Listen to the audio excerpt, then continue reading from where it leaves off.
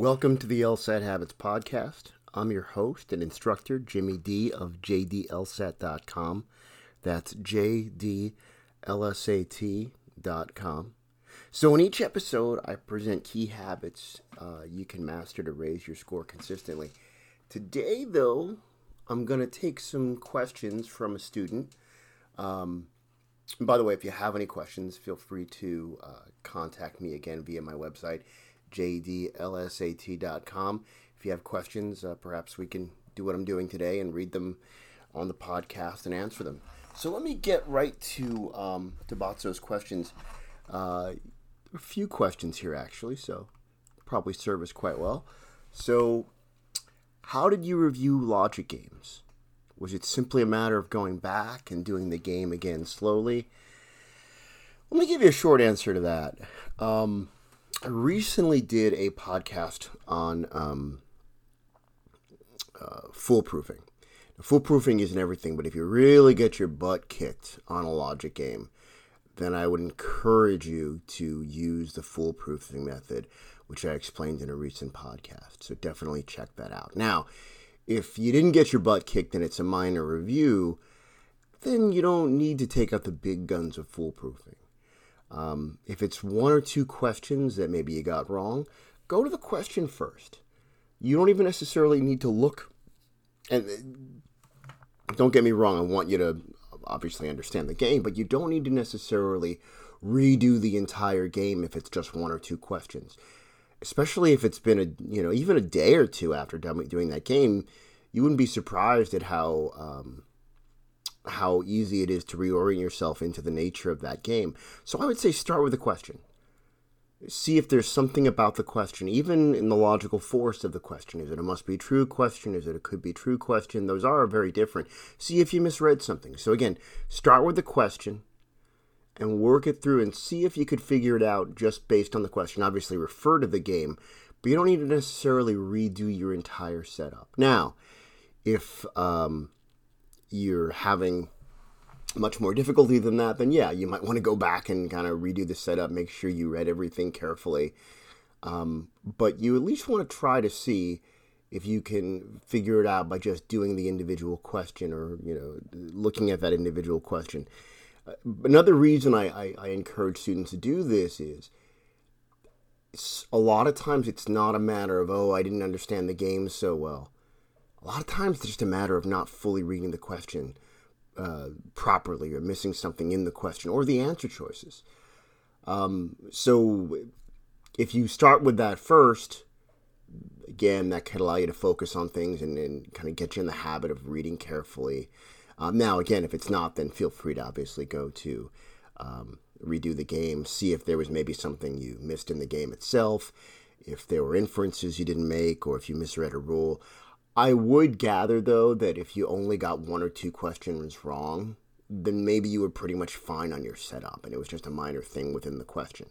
So again, if it's just one or two questions, start with the questions individually, because the issue's probably in the question or the answer choices, and not so much in your setup. If you got more than two questions wrong, then there's a good chance that maybe you didn't understand the game itself.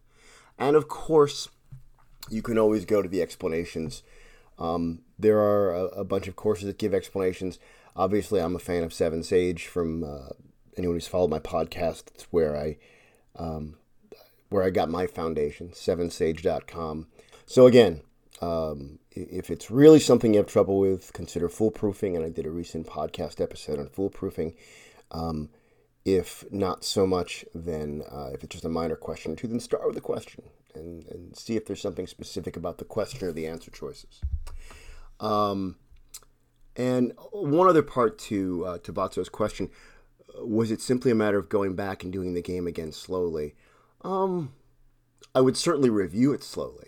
One of the benefits of reviewing something is you're not in real time. You could sit and you could think it through, slow things down, see if there's something you missed, see if there's something you misread. So certainly you can go back and piece through it together. And it doesn't have to be this fast-paced,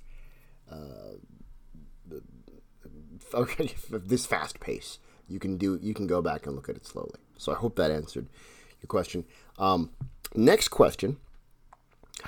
how do you review reading comp? Would you go back and do the comprehension again?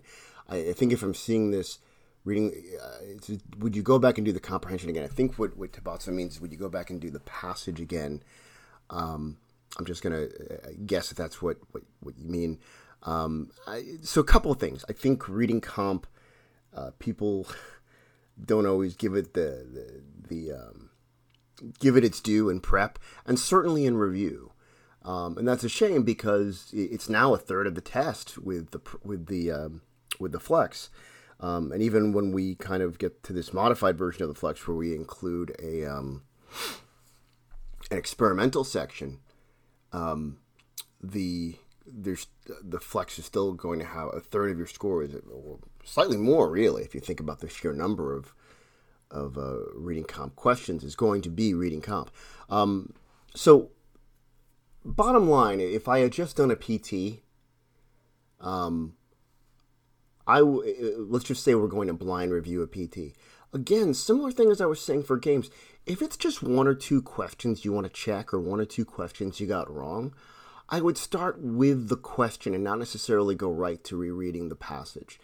And I know that might seem a bit counterintuitive, but the reason's twofold. One, I do want to encourage you. A lot of the time, the mistakes we make are based on the question, not reading the question properly, on not understanding the logical force of it, not understanding exactly what they're looking for, or in the answer choices. And so I'm not saying that we want to neglect the passage. But again, if it's just one or two questions you had an issue with, go directly to the question, reread the question, look at the answer choices, and see if that's where the issue was. I bet a good chunk of the time, that's where it can be. And so that's your first line of defense. Now, if after doing that, you're still hazy on things, then yeah, it might be, I think at that point, it might be worth it to go back and reread the passage. It certainly would be worth it at that point to go back and reread the passage. But again, similar deal as with games. If it's just one or two questions, see if you could start with the question. If it's more than two questions, then there might have been something you're fundamentally missing in the passage, and in that case, it's worth rereading the passage. Next question. Did you experience moments of inconsistency with your scoring? If you did, how did you deal with it? Okay, this is interesting because sometimes people ask about, I want to distinguish between a plateau and inconsistency. People will experience plateaus, and that's natural. Sometimes it just takes time. Inconsistency, to me, is something different, though. And I just wanted to address, at least the reason I brought up plateau is I want to distinguish between the two. Let me just, since I brought up plateau, when you're in a plateau, I would say sometimes it just takes time. You could be doing everything right, but I mean, there's a lot of working parts here. So, give it time. Be patient with yourself. Again, there are 3 different sections with so many working parts.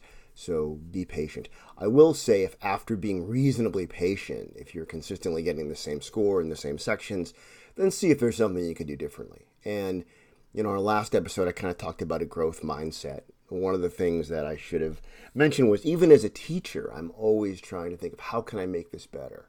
What can I learn? I learn from my students.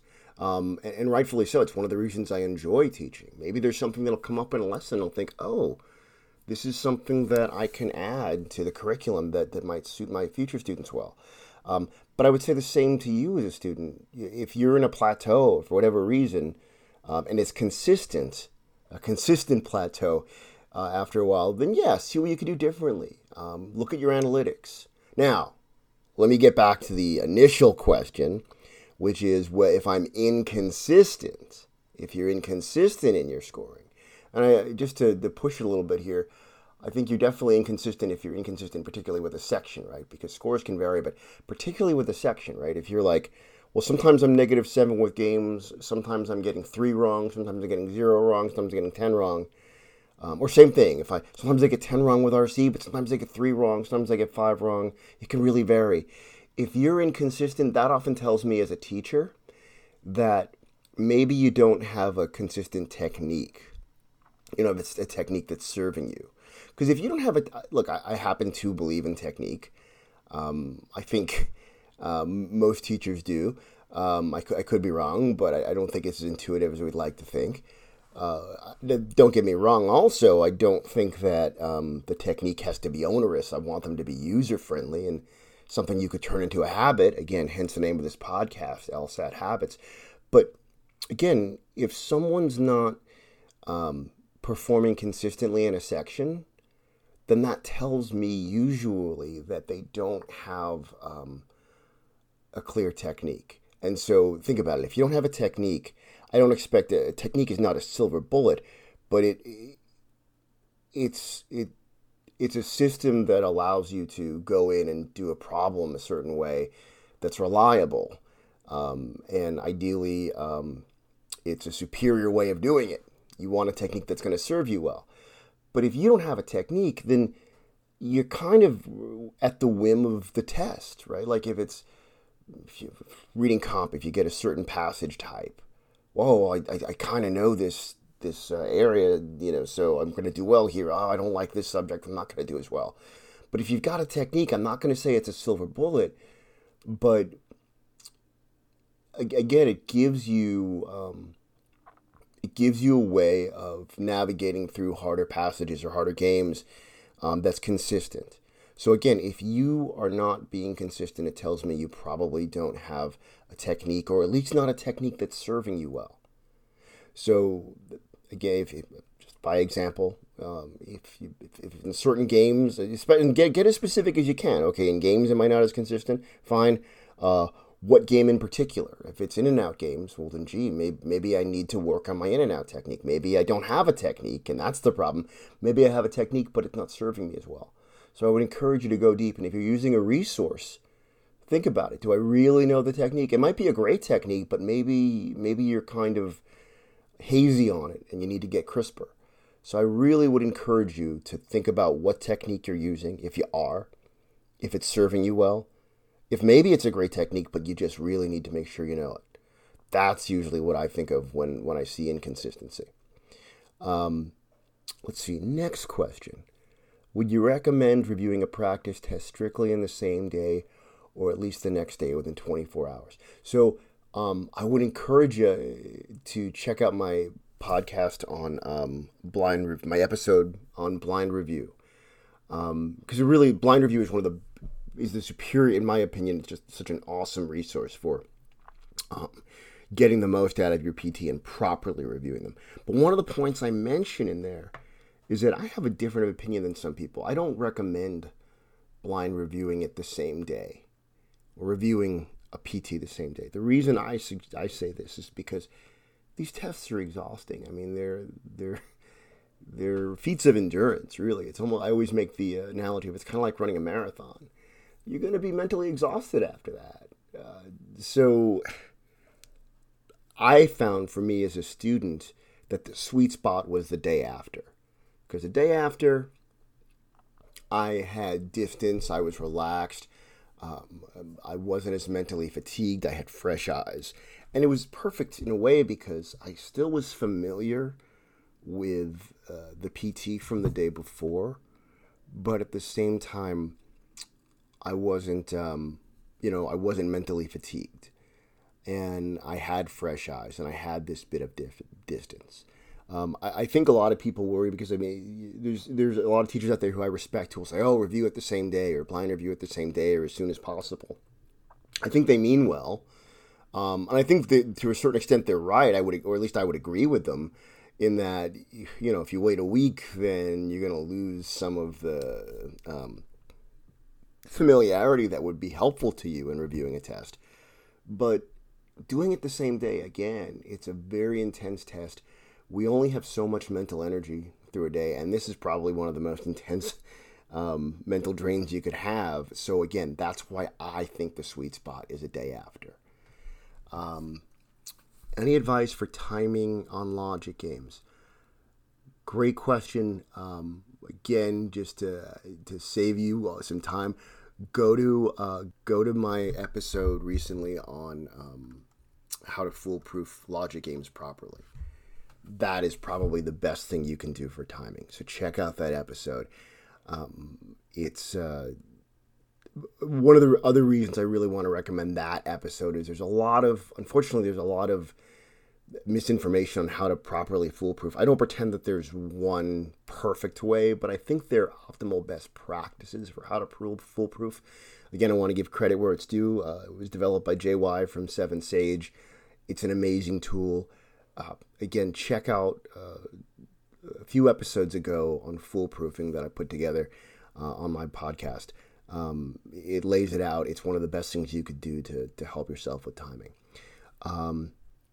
Last question. I am still studying full-time and working. I remember you were working too while studying for the LSAT. Do you have any advice for managing the schedule?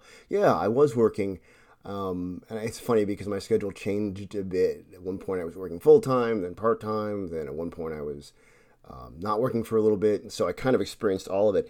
The interesting thing to me is if in some ways it might be a benefit if you're working. Don't get me wrong. I don't think it's great if you're working 70 hours. It's not ideal, although some people might be doing that. But I often find that sometimes someone that's studying for the LSAT tends to be very driven, which is a great thing, but they almost put too much work into it. And so they'll just kind of, that overkill is not helpful.